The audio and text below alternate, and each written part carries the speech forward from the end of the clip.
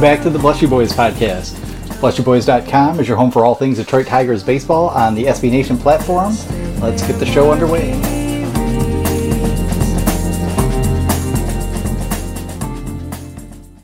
Welcome back, everyone. This is the Bless You Boys podcast.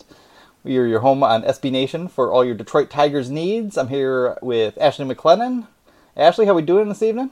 Freezing. Absolutely freezing. Oh, no. I don't know what it's like in Michigan right now, but in Manitoba, it has been... I got to translate this. I can't remember how to do this in Fahrenheit. It's been real cold. I think it was like, what was it? Like minus 20.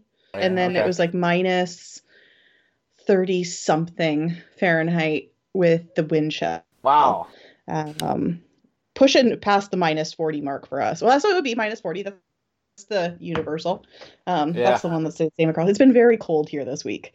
The universal language is it's been friggin' cold. Yeah, so it's been very much me looking forward to having spring training start so I can look at pictures of sunshine and T-shirts and think of green grass and baseball. Yeah, yep. I mean, we all got hit with the old polar vortex here. It hasn't been that cold here, but it's been like between 10 and 15.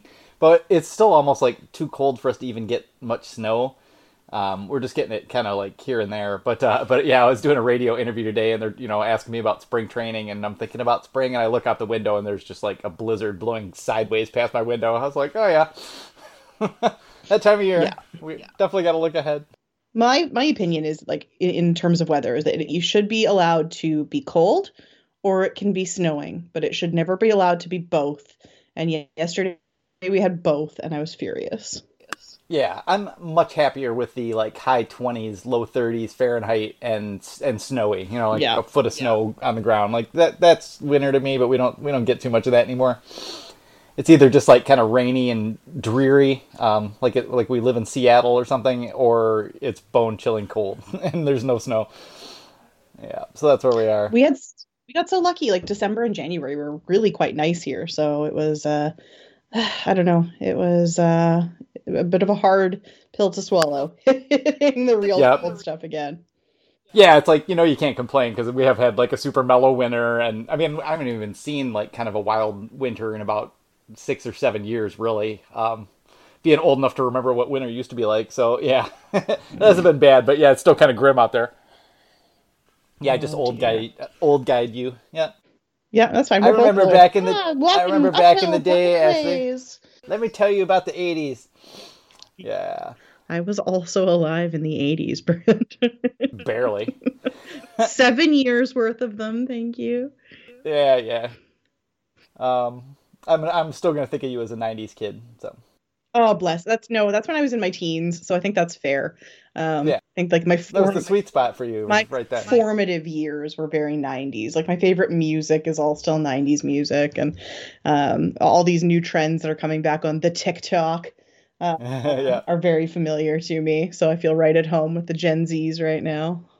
Yeah, well, I noticed like I've always had a tendency to like play like an old guy character, maybe just from like liking Dana Carvey's like angry old man on Saturday Night Live when I was a kid. But now when I do it, it's not funny anymore. Like, like no one gets the irony when I refer to TikTok as that Tic Tac and the Snap widget, the whatever else all these kids are on. Everybody's like, oh yeah, the old guy just doesn't get it. And I'm like, no, it's a joke.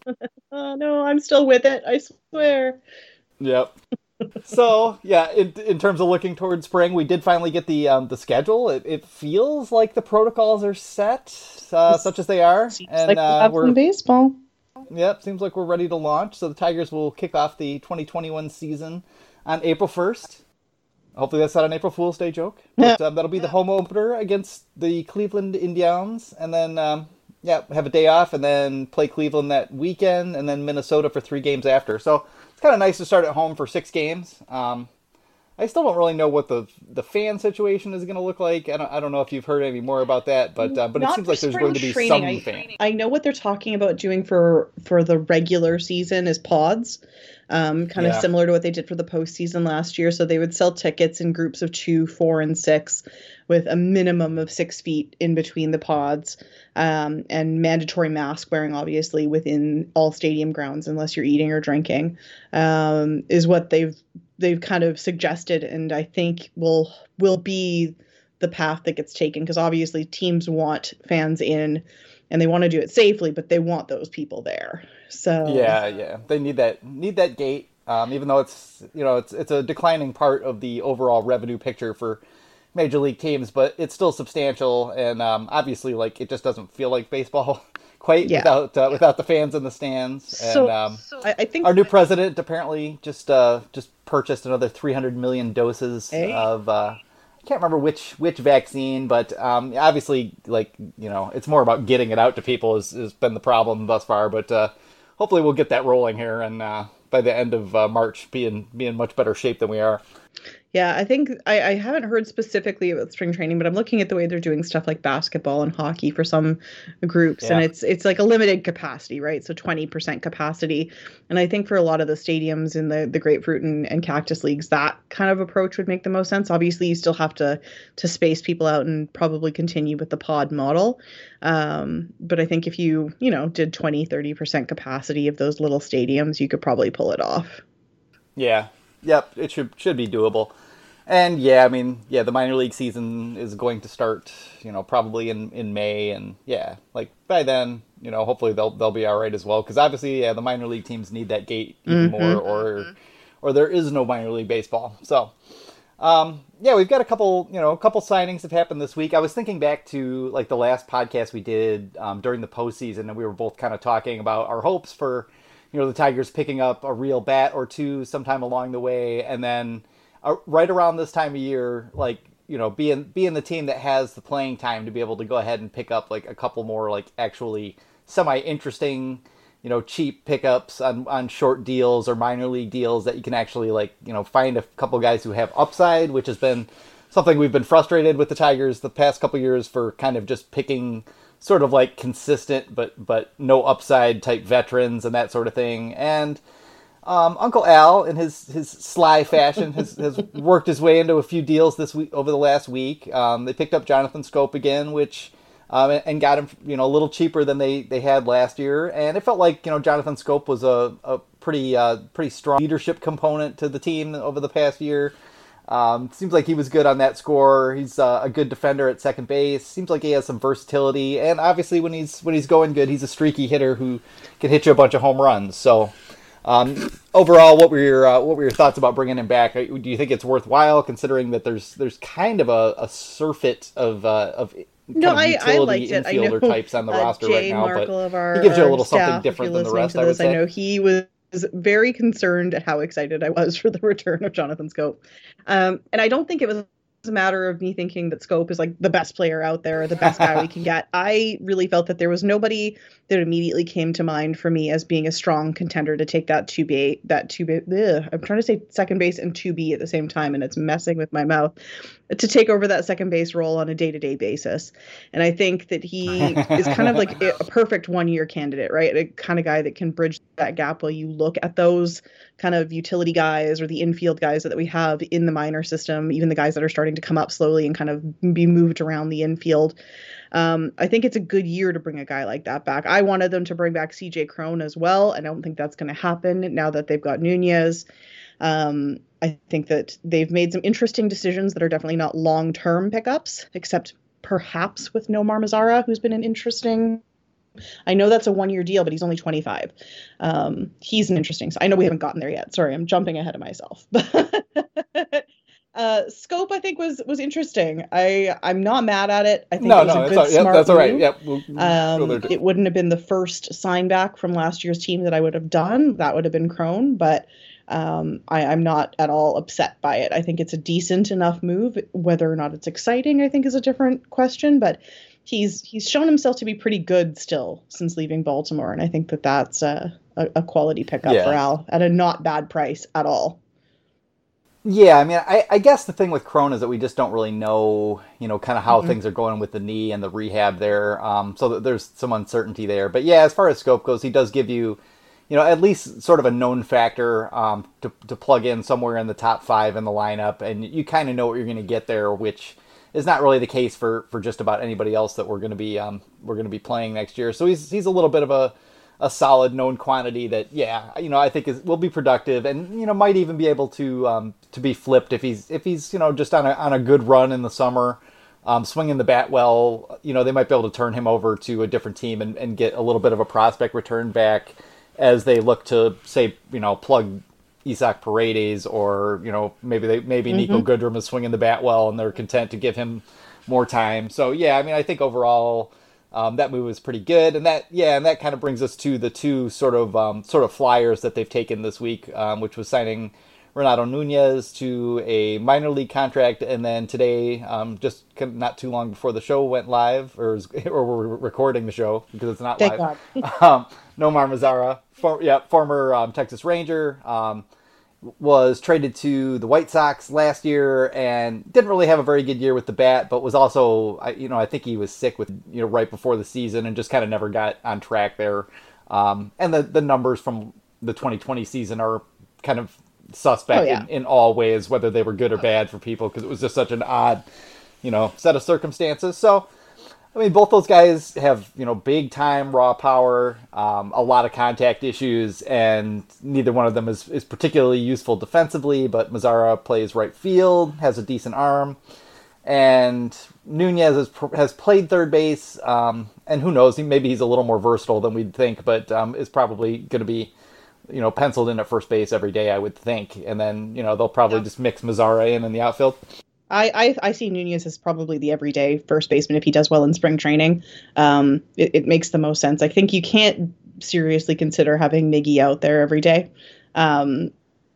It's at this point, it's just setting them up for disaster. If they do that, like his leg will fall apart. So I think, I don't know, Mazara is an interesting kind of pickup to me. He's a pretty regular, almost 20 home run a season kind of guy. Playing almost every day for the Rangers. And like you said, it's not Hall of Fame numbers here by any means, but he's a pretty, decently average. I know that's not an exciting way to phrase it for anybody, but he's a pretty, decently average, I think is the nicest way I can say it. But still, I say it with a little bit of excitement.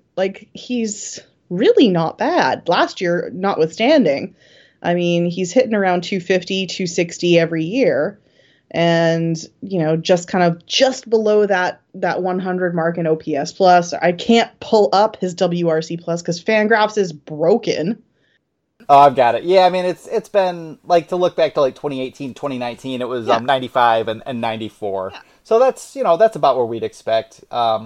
He's got the power to be a 30, 35 home run guy. I don't think anyone doubts that. He has almost Joey Gallo level, raw power. Just doesn't make enough hard contact. Has some swing issues. Doesn't really walk that much, and all that stuff kind of depresses his value. But that's the kind of project that you'd like to turn over to, a new coaching staff. They've got Scott Coolbaugh, they've got Jose Cruz Jr., who seems like he's going to be kind of an assistant hitting coach. He's also the father of Trey Cruz, who the Tigers drafted in 2020 in the third round, which is kind of interesting. But it's that's the kind of guy you want to give a new staff, to just sort of, work with and see if they can, just find a little key to unlock a little bit more. Because if he just made a little bit more hard contact, he has the force multipliers and that power to really kind of, take a jump and actually be a fairly useful player. So that's the kind of, that's the kind of cheap signing that we've wanted to see is guys that do, still have some upside, who are still young, who might kind of figure it out. Because, Mazara came up, I think he was 19 at the time, maybe 20. They plugged him into the lineup really, really aggressively. And, when you struggle and you're that young, you just may not really ever have a chance to reset and work on some things. So I don't want to get anybody too excited. He's probably just the guy that he is. But the guy that he is might be, fairly effective, especially if you're, kind of mix and matching him with, Victor Reyes a little bit in right field or whatever. And he's not out there playing literally every day while you're also trying to work on his swing and approach and stuff like that. So, not a bad move at all. And then, as far as Nunez goes, kind of a similar thing, except that he's actually cashed in a lot more of that power over the past couple of years. I think he's hit something like 61 or 62 home runs in his last 1,000 plate appearances, which is less than 2 seasons worth of full-time play. Yeah, he hit 31 home runs in 599 plate appearances back in 2019. Hit 12 this year in just 52 games. So that's big time home run power right there, which this offense could certainly use. And yeah, over the last 3 seasons, 101 WRC plus, 100 WRC plus, and a 120 WRC plus in 2020. So that's pretty solid production. I think a lot of people were kind of surprised that he was just cut loose by the Orioles and just hanging out there available, because he's got contact issues. He doesn't get on base great, but that's a lot of power. So yeah, I mean, decent numbers here for these 2 pickups, and cheap. Like, we're talking like Nunez on a minor league deal, and Mazara was $175, I think, for the 1-year deal. So really, I mean, I'm not mad at any of this, because it's not. It doesn't show the Tigers have a willingness to spend, but it also shows that I think they're willing to take some interesting, I don't want to call them risks, but interesting opportunities. Yeah. And that's, something that they really haven't done. When you're a terrible team and you don't have any expectations, the one thing that's on your side is that you can just try anyone. And too often it's just kind of been like mediocre veterans, or sort of, guys in their late 20s who never quite made it, like the Brandon Dixons, the John Hickses.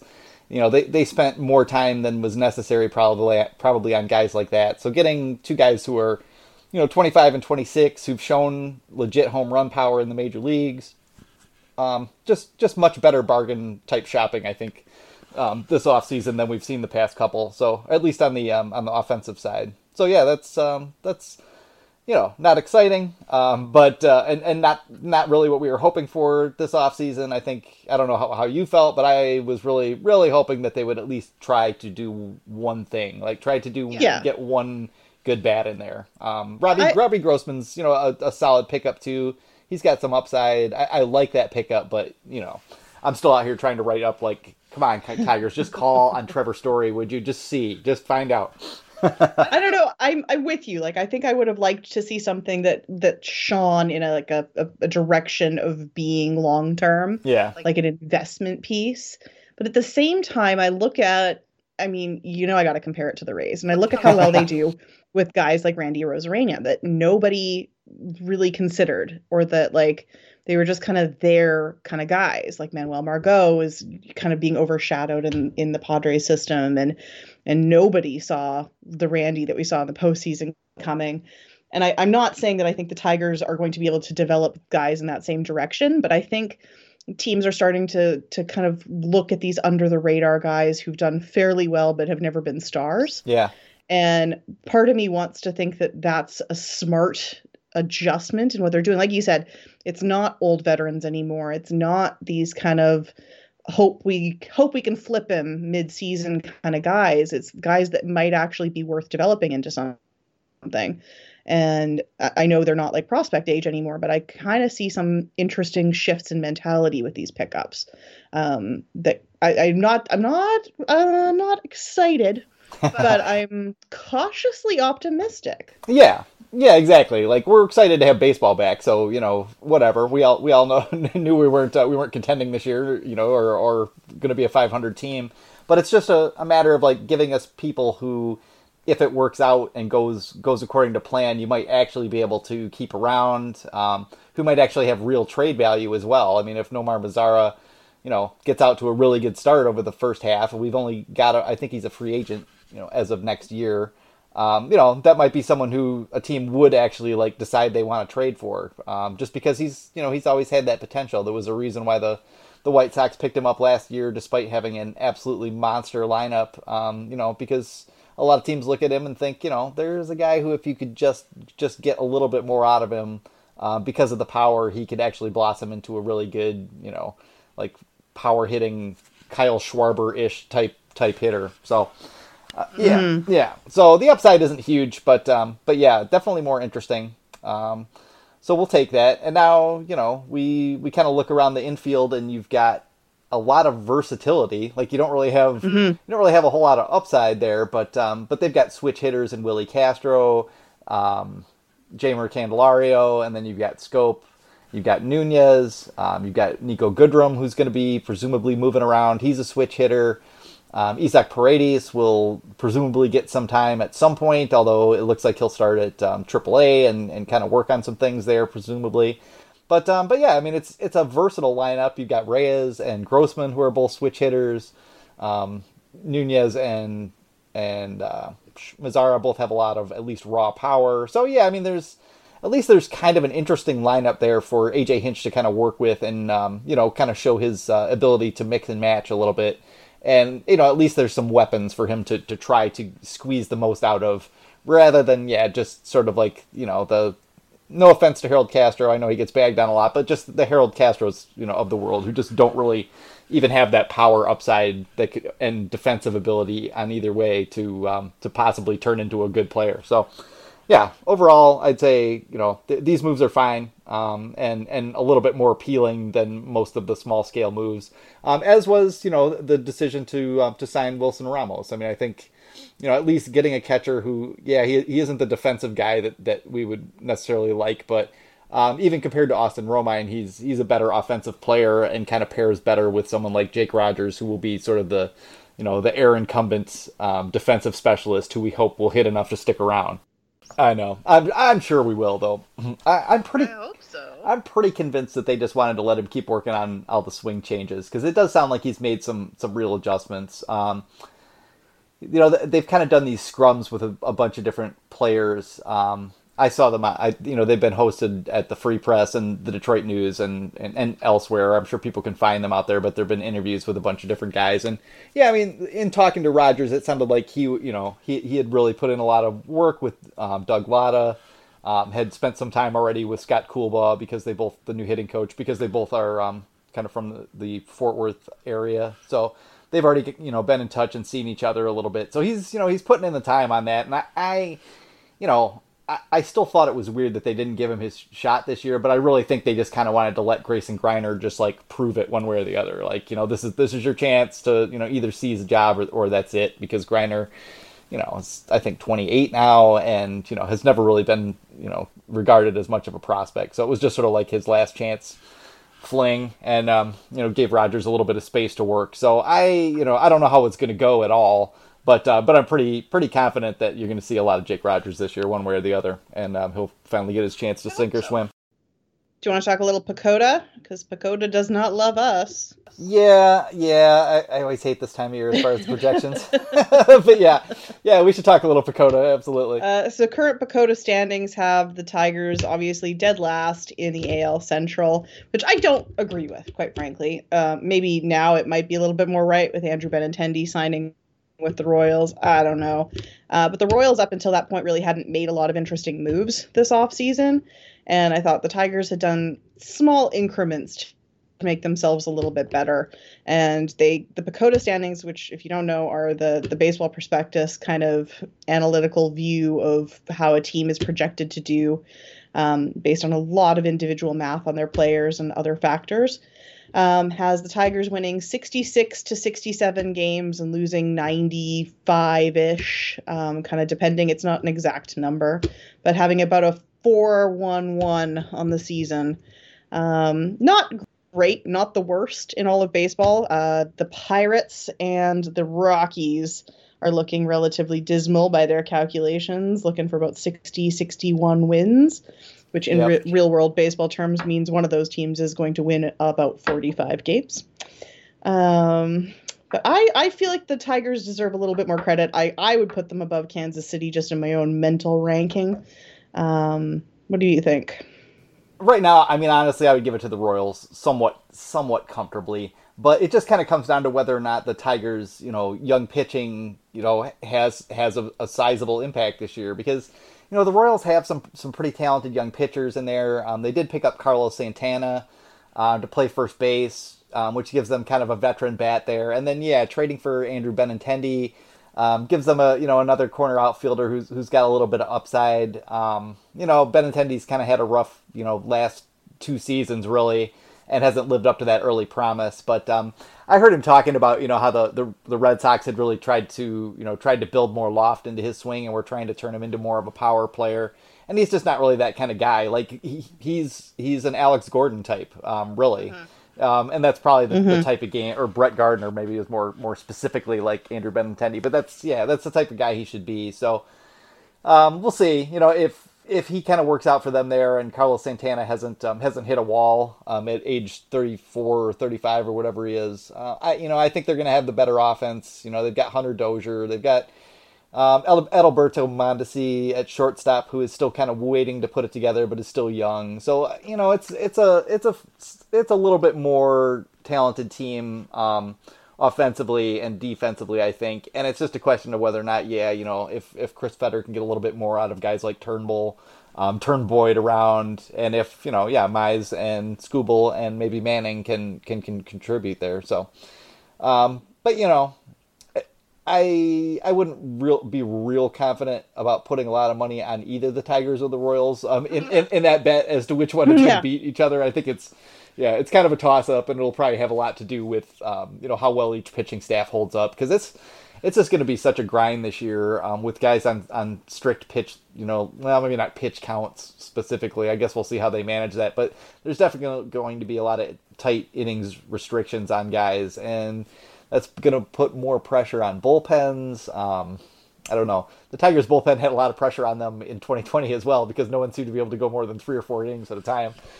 So maybe they're comfortable with that already. But yeah, it's going to be a real marathon, a real endurance test, I think, which explains picking up major league veterans like Erasmo Ramirez and Derek Holland to kind of stash in Toledo, or possibly compete for a bullpen role this spring.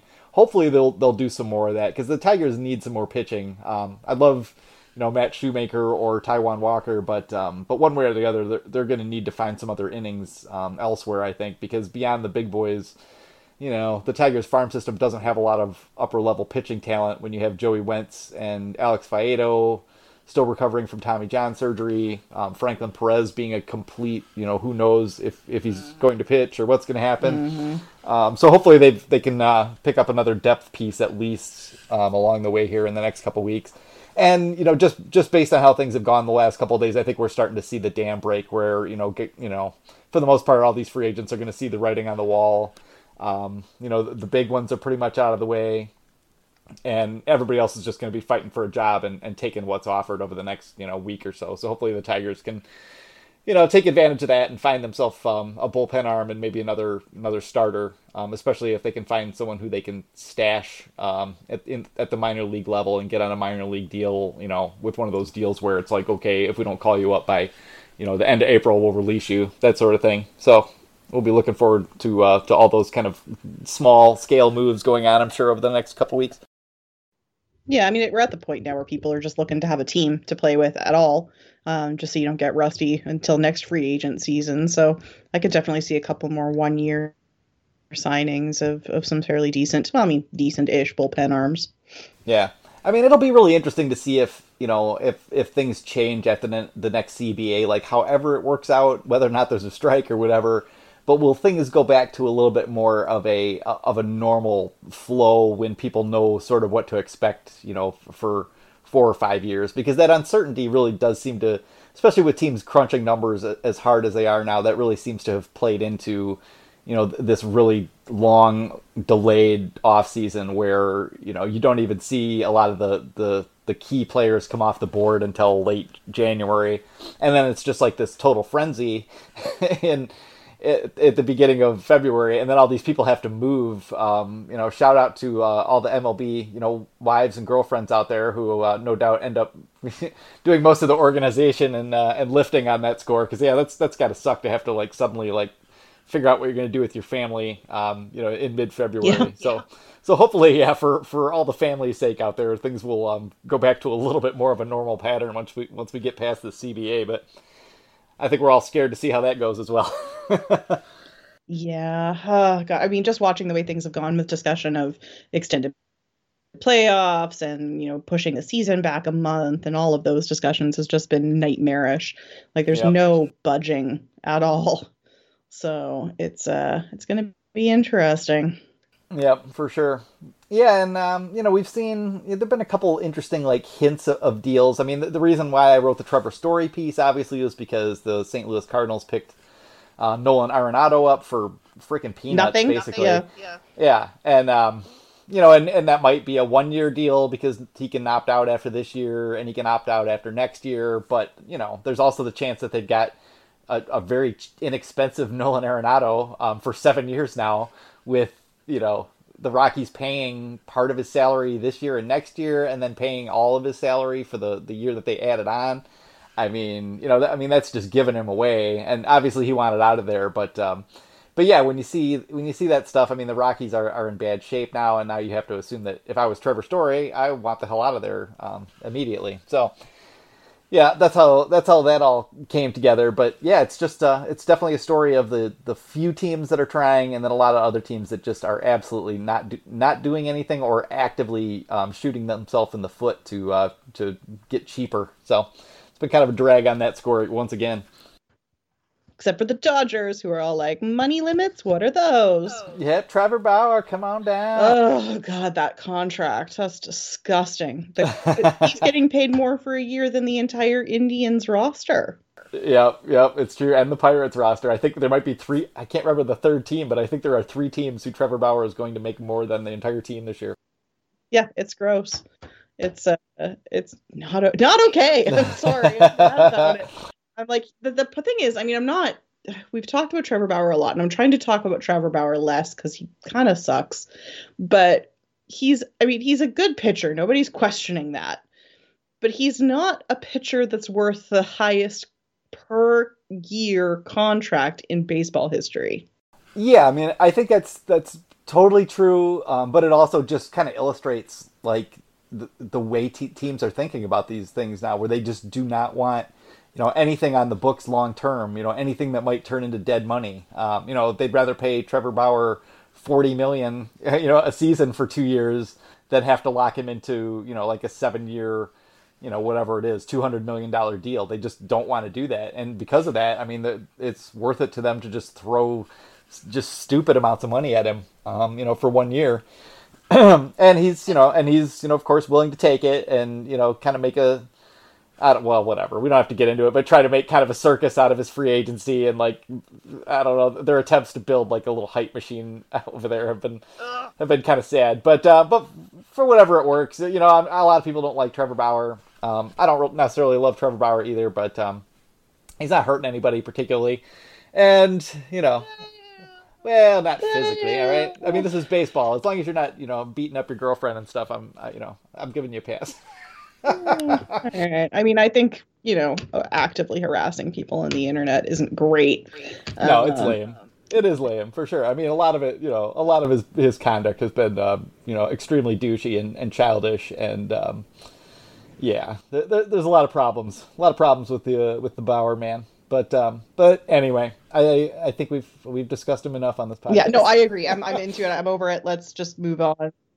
And I also, because Clayton Kershaw now has a ring, I absolutely can loathe the Dodgers again and go back to just being like, screw them. I'm all in on the Padres in that division. Let's go. I don't know. I was a Dodgers fan for a while as my NL team. A lot of that was due in part to the fact that I once got to interview their head athletic trainer for a book I was writing. And she was fantastic, really just a tremendous person. She just kind of really got spoiled there. And that kind of experience definitely makes you like a team more. And Dodger Stadium is just one of my favorite parks to be at. So, but yeah, I think we're noticing something. And this came up because the other podcast that I'm on, baseball movie podcast called Who's on Worst, we were talking about the 2004 Red Sox. And we were talking about them, and then we were talking about the 2016 Cubs. We're talking about the Astros. And now I think we can kind of lump the Dodgers in, is that there's this very noticeable heel turn with a lot of these teams, where as soon as they've won a victory after a long drought, they become insufferable. Yeah. And I feel like the Dodgers are very much on course to doing that. And I think we've seen it with those teams. And I mean, I am a Cubs fan, and for me to say it, but it's true. Like, they're nickel and diming players like Chris Bryant. They're clearly trying to clear out the the payroll right now. So it's hard to watch teams exceed and excel and win these victories that feel so good. Even if you're just watching them off to the sides. I mean, I was not happy about the Dodgers victory, obviously, but it's amazing how quickly the turnaround happens now, where you can go from being like, yeah, an underdog team or a team that struggled to win, and it's just. Yeah, I mean, it just becomes such a good story. Like it's a big story, because if the Yankees or the Red Sox win, it's just like, oh, those guys again. But when you see like a scrappy, I mean, and it's hard to describe the Dodgers as scrappy, obviously, because they have a gigantic payroll. But, they have a lot of likable players. I mean, I love Mookie Betts. I love Clayton Kershaw, Bellinger, Seager. There's a lot of guys that you can like over on that team.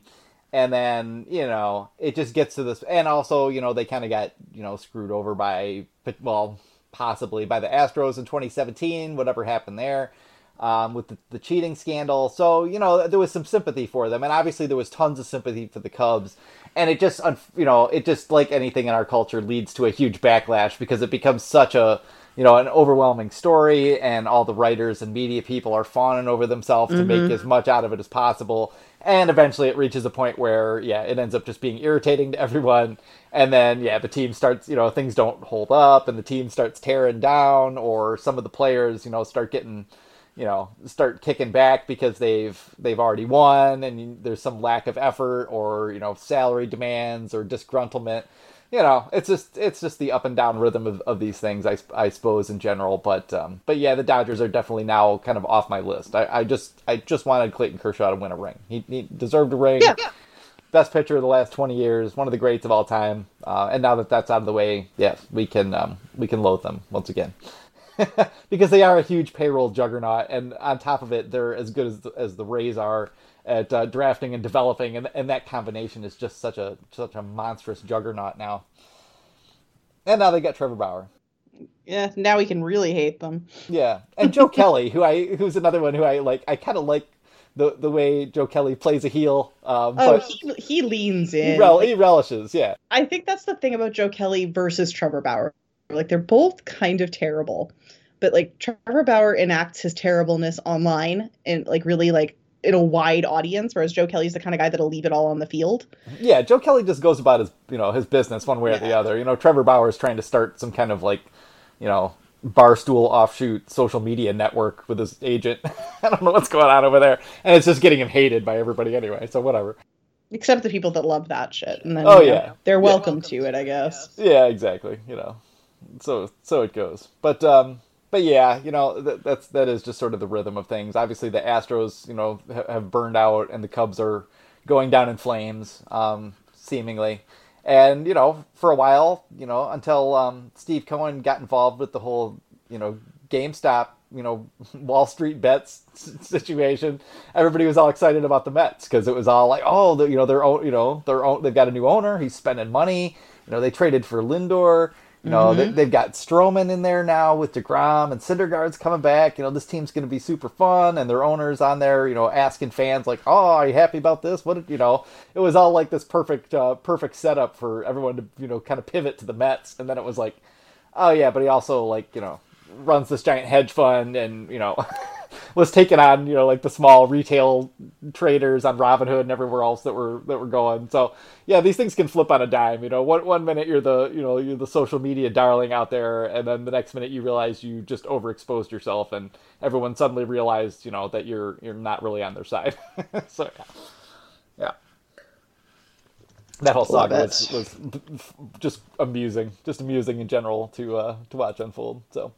Yeah, we'll see what happens. I mean, I don't know. I've been fascinated by the Mets. I think they still had a really good offseason in general.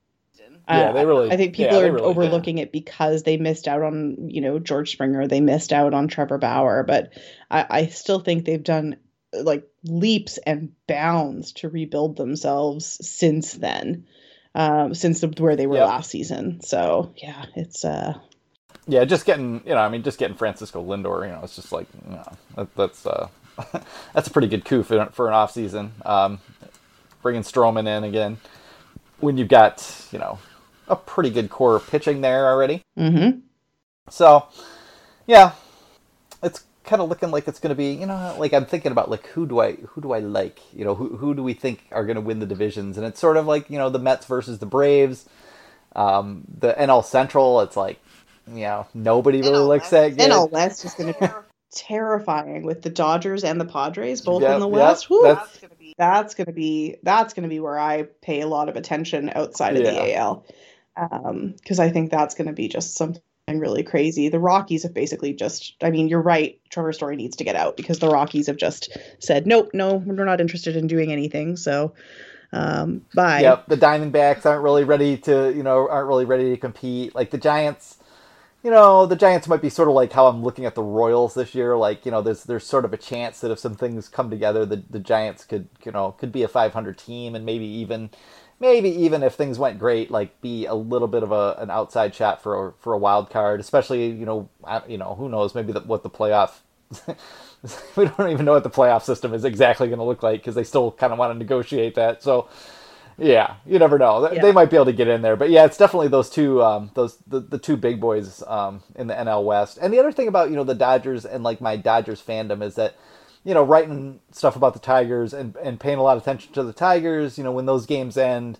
it was always like, okay, pivot on MLB TV out to the West Coast and see what's going on with the Giants and the Dodgers. And this year it's going to be pivot out to the see what the Padres are up to. So so they're definitely going to be sort of at the top of my list. And then, as far as the AL goes, like, we'll get into more of some preview stuff on that as we get deeper into spring training. But, we're sitting here now, and it's only, 6 days? 6 days till pitchers and catchers report, which feels great. Not to report, but for first workouts. First workouts will be on the 17th. So they'll show up probably early next week, if they're not there already. And when we'll see full squad, I think a week or so after, 22nd. Yeah, that sounds right. Is the first full squad. So obviously we're not going to get any video out of that, but I know a lot of social media teams have gotten really good at like sharing stuff as it goes on.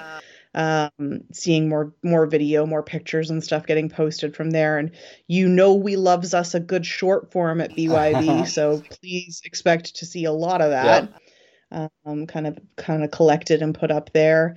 I used to, and this is just me, and this is my fond memory as a former Bless You Boys reader, is that my favorite time was like the first 2 or 3 weeks of spring training, because the Freep guys would always get down there and they'd be posting pictures every day of all the warm-ups, and we would get to see the first little glimpses of spring training in action and seeing the players, and that was always so exciting after such a long winter. Yeah, you start seeing like the kind of like the basis for the promotional content you're going to see all year. The players are doing their photo shoots and filming little clips for the fans and all that kind of stuff that'll be posted. Just all that little ephemera and minutia that makes the winding up of the baseball season and it's slowly starting to get underway so much fun.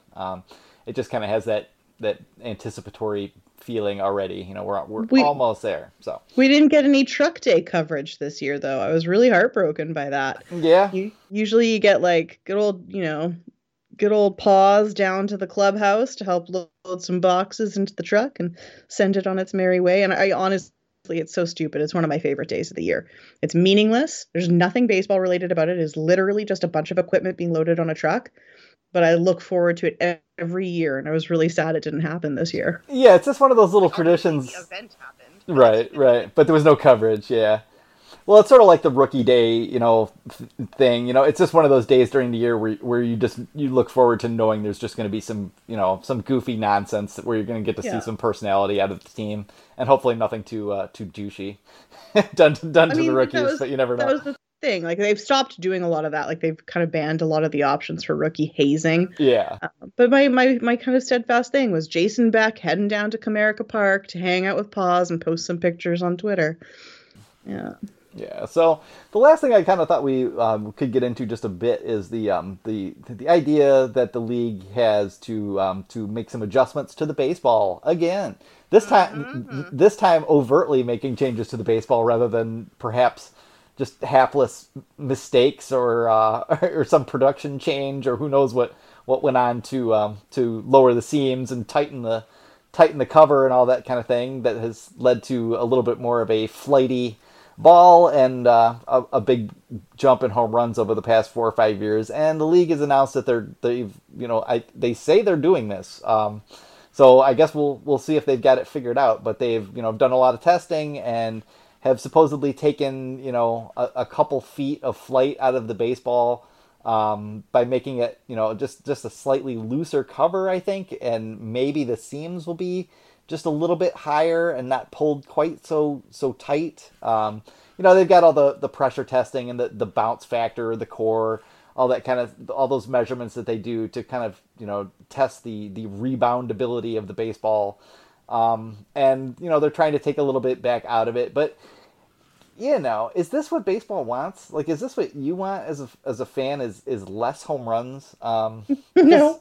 Because to me, what this seems to be doing is possibly increasing strikeouts by making the ball a little bit lighter and maybe, raising the seams a little bit, which would make it bite the air a little more when pitchers spin it. So it could be a problem on that score. And then, you're only going to be turning home runs into, deep fly balls, which, no one likes deep fly balls. Like, that's not anyone's favorite kind of out. And you're also, potentially giving up some home runs to do it. Is there even any doubt that what everyone really wants from baseball is to see more speed, more defense, more balls in play? Like, everyone wants that. And I don't understand how this is going to get them anywhere closer to it. I want to see guys hit balls real far, preferably out of the field would be ideal. Yeah, I don't want to sacrifice Dinger. No, I think the most exciting stuff that happened last year was the Slam Diego Padres. Like, let's be real here. Have a grand slam every single game. That's what baseball would be way more fun. Not for the pitchers, maybe, but right. But if you're gonna if you're gonna change something, like getting less home runs is not the way to go. Like, what everyone would like to see if there's gonna be a change is a little bit less strikeouts and a little more balls in play. A little bit more speed on the bases, and a little bit more room for contact hitters, I think, and defensive specialists, that sort of thing.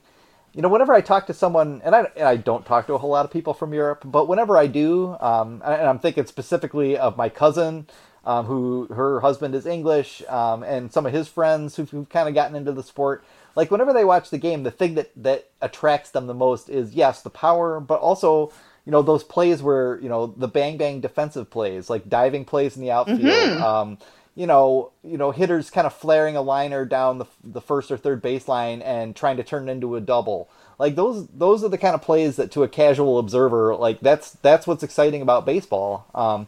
It's not, dorks like myself who, are like, oh my God, did you see the seam shifted wake on that freaking two-seamer? That's, I can get into all the minutia like that. But, for most people, like, yeah, they want to see a speed game and they want to see a little bit more of, like, the athleticism on display. And, and we want to do that, and we still want dingers. Like, don't take our precious dingers to make this happen. Give me crazy catches and, like, insanely athletic plays, and then give me balls that leave the park. Yep, there it is. Just massive home runs, and that's what I want from baseball. There it is.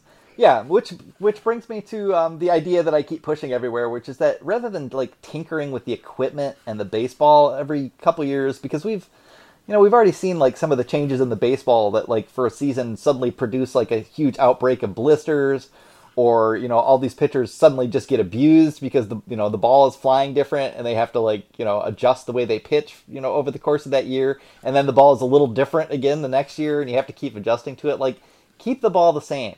What I want is for baseball parks to go back to more of an old-fashioned style where the outfields are just bigger. Like, if you smoke a baseball on a line and barrel it up, it's still going to go out. But if you had more room in the corners, if center fields were a little more Comerica Park sized, more balls would drop in. Defense would be a little bit more of a premium in the outfield, or at least, like, speedy defenders. And you just give a little bit more room for kind of the slap and dash hitter to kind of have a role in the game again, which they, for the most part, don't. Like, those are the 26 men on the bench now. You don't see slappy, fast leadoff hitters anymore. And I'm not trying to be overly nostalgic for all that, because I like power as well, but it would be nice to see a few more of that type of player, have a regular role in the game again. And I just think, like, just make the field bigger. why not? No one's filling up the stadiums anymore anyway. No one's getting 50,000 people in May and June really. There's room out there. And then the other half of that is that because we're all protected now by netting down both first and third baseline, can we please bring the seats closer to the field again? Oh yeah, man! If the protection's out there, why not? Mm-hmm. Yeah, let's get a little closer to the nets. Let's, enjoy the game a little bit more. Yeah, I want to be looming over these people. We had a hilarious. Get a net burn on your face when somebody hits a real little slicer down the line. Yeah, we got silly with it in the Slack channel with all the other team sites because the suggestion, by the end of it, I was joking that I wanted to be hung in a child's bouncy chair from the ceiling of the Trop with a whole bunch of snacks and beer up there and just be able to look down through a clear thing. And our boy Cody who he wanted ATM type, vacuum tubes, and the players would just kind of thump, through them and be delivered to the field that way. Yes, I remember. This is amazing. I love that idea. We need more fun like that. It'll be ridiculous. I mean, just, bullpen cars for all. Yeah, bullpen cars. Yeah, with fire coming out of the back of them, and more mascots on Gritty's level that can get out there and wreak a little havoc.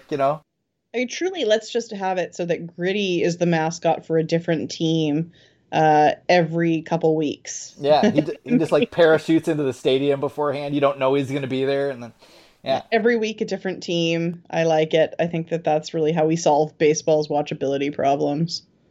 Yeah, I mean, you could have Gritty take each individual mascot hostage for a couple days.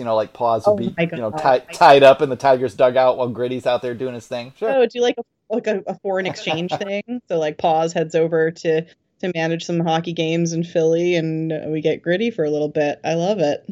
Yeah. A little bit of exchange student mascot action. I like it. Into it. Gritty for all. Or we could do the Sesame Street thing that's been going around really viral with all of Big Bird cousins, and just have slightly different colored Gritties for every single team. Oh yeah, color-coded Gritties. Yeah, I like it. Just something that kind of matches a little bit with the local team flavor, and go that way. Yep. Gritty for all. I love it. Yep. Well, I think the next time that we can't wrap up, Brandon. I know you were joking, but now I need to talk to you about this ridiculous, what was it, Black Beauty or Black Stallion thing we're talking about today in the Slack that is the most insane thing I've ever heard in my life. Oh yeah, we have to have our little moment of culture at the end here. Yeah, I was just we were talking about the Wizard of Oz books, and it's just funny how, I think the Alice in Wonderland books are kind of the same, where people are familiar with the first one, and then they don't realize that the series goes on and on as far as the books are concerned, and in many cases get just weirder and weirder, which is not necessarily easy to do when you start off with Wizard of Oz or Alice in Wonderland. But the Wizard of Oz series just gets crazier and crazier book by book, and I think there's 7 of them. But the example I brought up is the Black Stallion books, and most people probably have some familiarity with that story. There's a kid on a steamer in, I think, 1938 or something. It's a shipwreck situation, right? So it's him and the horse. Yep, this Arab sheik has this, super valuable, the most, magnificent, epic bloodlined, horse of all time. And yeah, he and the kid end up on this island after a shipwreck and form this bond. The kid manages to get the horse back to America, and he becomes a, champion racehorse because he's the fastest, most, durable, best endurance, most competitive, fiery horse of all time, and that's the Black Stallion.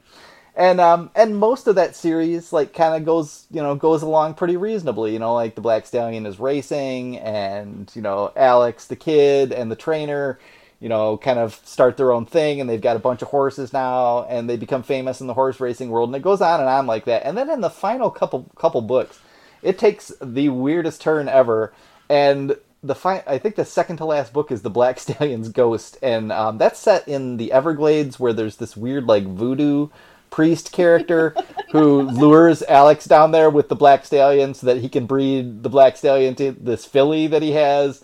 And it's super creepy and kind of a weird little horror story that suddenly this wholesome, kid and the Black Stallion story just dovetails into. And then the final one, the Black Stallion legend, just goes even crazier, where there's a tragedy in the kid's life, and he takes the Black Stallion, puts him in his trailer, and drives from New York to the Arizona desert somewhere in Navajo land, and is basically just like totally overwrought because his girlfriend dies, and he's a mess, and turns the horse loose into the desert, and the horse has all these adventures of his own. And there's like this peyote cult that tries to kidnap the kid, and then there's this prophecy. I can't remember which Native American nation this is all supposed to be tied to in whatever appropriated fashion, but yeah, like the Black Stallion is becomes the harbinger of the apocalypse, and there's this gigantic earthquake on the West Coast that raises cities by the end of this book. And I read this when I was 11. I had gotten into these cool kids books, and I was having my horse girl phase, and totally into it. And yeah, by the end of it, it was like I was listening to The Doors' The End, on acid, and what in the name of God is going on here? And it's just funny how a series of books like that was started off like this kids these kids novels and this fun story. Dovetailed into this absolutely surreal last couple of books. There's also a parallel series of books that he wrote called The Island Stallion, and by the end of that one, there are aliens helping this kid get this other magnificent stallion who happens to be red off this Caribbean island in their spacecraft to go to a horse race in Nassau and win it. Sorry, there are 24 of these books.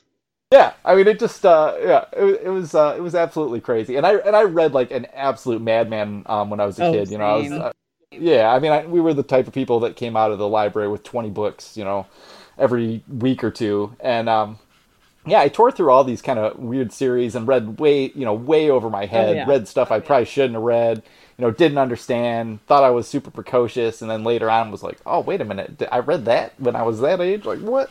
Oh, that's letting read Dean Koontz when I was 11. She's like, go enjoy. I'm like, oh yeah, because we would read anything. I should not have been reading that.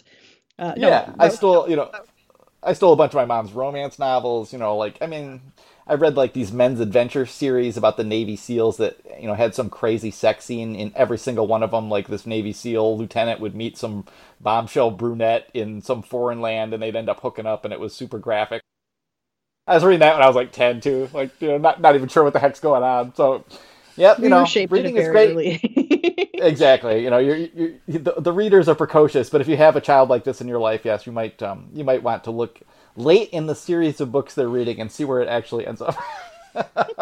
Because that Black Stallion thing is just crazy. I just know it because every time I start to tell people about those last couple books, everybody just looks at me like, no way, there's no way that is where that series ends up going. I was looking at the series list, and that isn't even how the series ends. There's 9 books after that. Oh yeah, well, and then he did it was a young Black Stallion. Yeah, there were some other spin-offs, but that original set ends with the Black Stallion legend, and whew, that was quite a book. Yeah, really did a number on young Brandon's head. I'll tell you that. Speaking of books, have you read anything good lately? I just got the 2021 Baseball Prospectus annual, which I'm super stoked about, so I've started reading that.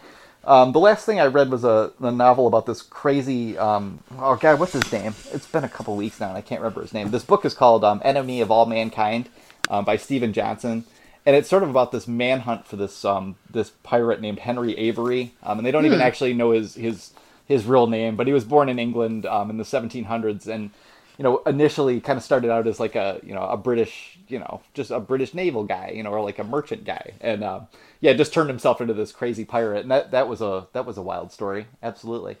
Nice. But yeah, I've kind of been reading mostly history the last 2 weeks. I haven't actually found a great new novel in quite some time that's really blown me away. So, how about Very yourself? Good. Anything great? I'm reading Agatha Christie's Death on the Nile right now. Which I've somehow never read before. So I'm very excited to see what the twist is, though. I normally never guess the twists in Agatha Christie, but I have a notion on this one.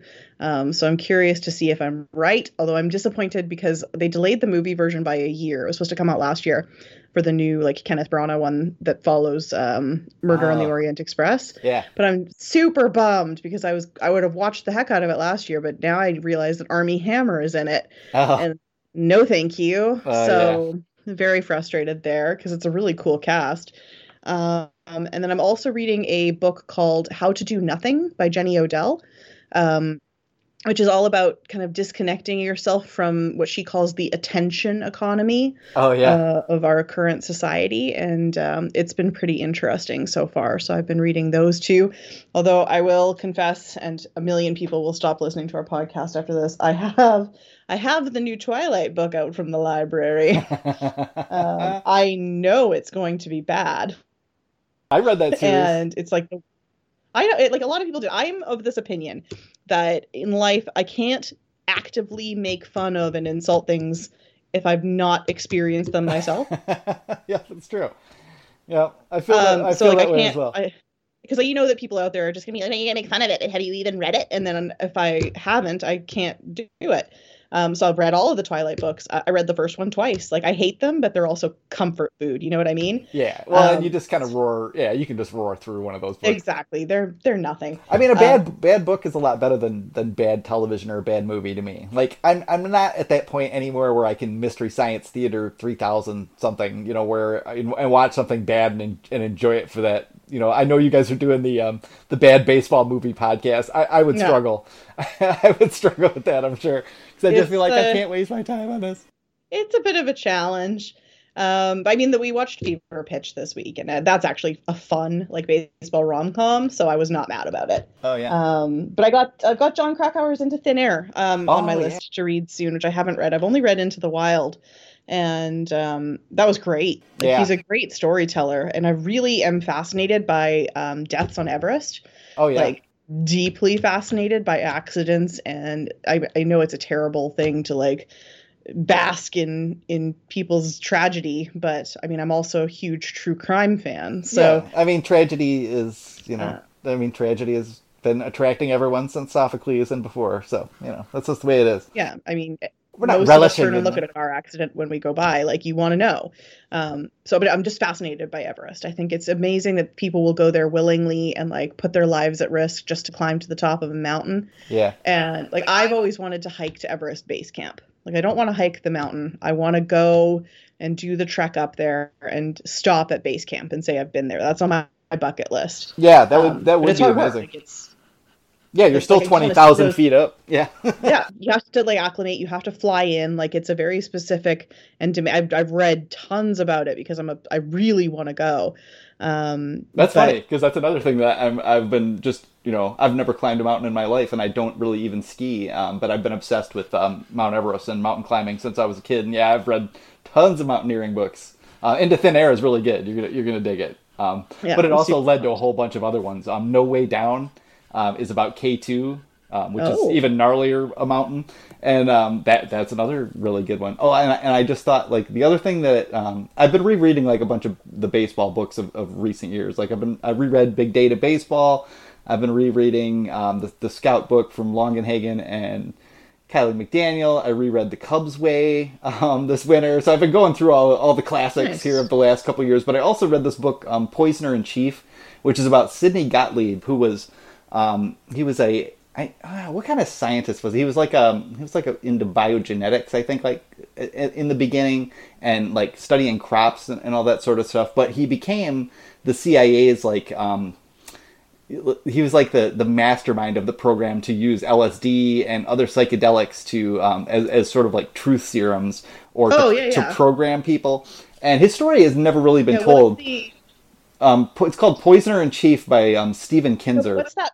What is that? The MK Ultra program. That program, yeah, MK Ultra. Thank you. That's what it was. Yep. And there were other ones, I guess, that were less, that maybe have never really been declassified. But yeah, I mean, they had, they were testing things out without telling people, like just dosing American citizens and around the world, taking prisoners in black sites in Japan and, in the Middle East and stuff like that, and just grossly experimenting on all these people to see what all this stuff could do. And that's been a very fascinating, if depressing, book to read, because he was just, like so many of those guys are, he was just like this waspy, like, well, this is just my profession, I had this like total, wall between, what he was actually doing and what he was like in his real life, where he was sort of like this hippie ecology guy who lived out in the woods and, was pursuing this naturalist lifestyle. But that somehow became his job during the early Cold War, when the paranoia was so thick that they were willing to try just about anything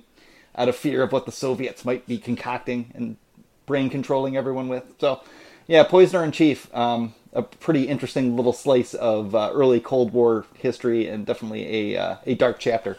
So, yeah, but that was a really good read, really well written. Just added that to my list because that sounds fascinating. Yeah, it was pretty good. So. So far this winter, I've avoided my usual habit of reading a whole bunch of like my favorite like super depressing authors like Dostoevsky and Cormac McCarthy. I end up reading Cormac McCarthy's like Western novels like just about every winter, and by the end of it, I'm really ready to just like just throw it all away and just wander out into the wilderness until I drop dead. But they're just so well written. They're so rich and like grand in a way that he's just a genius writer. But woo, it's a bleak vision of humanity, I'll tell you.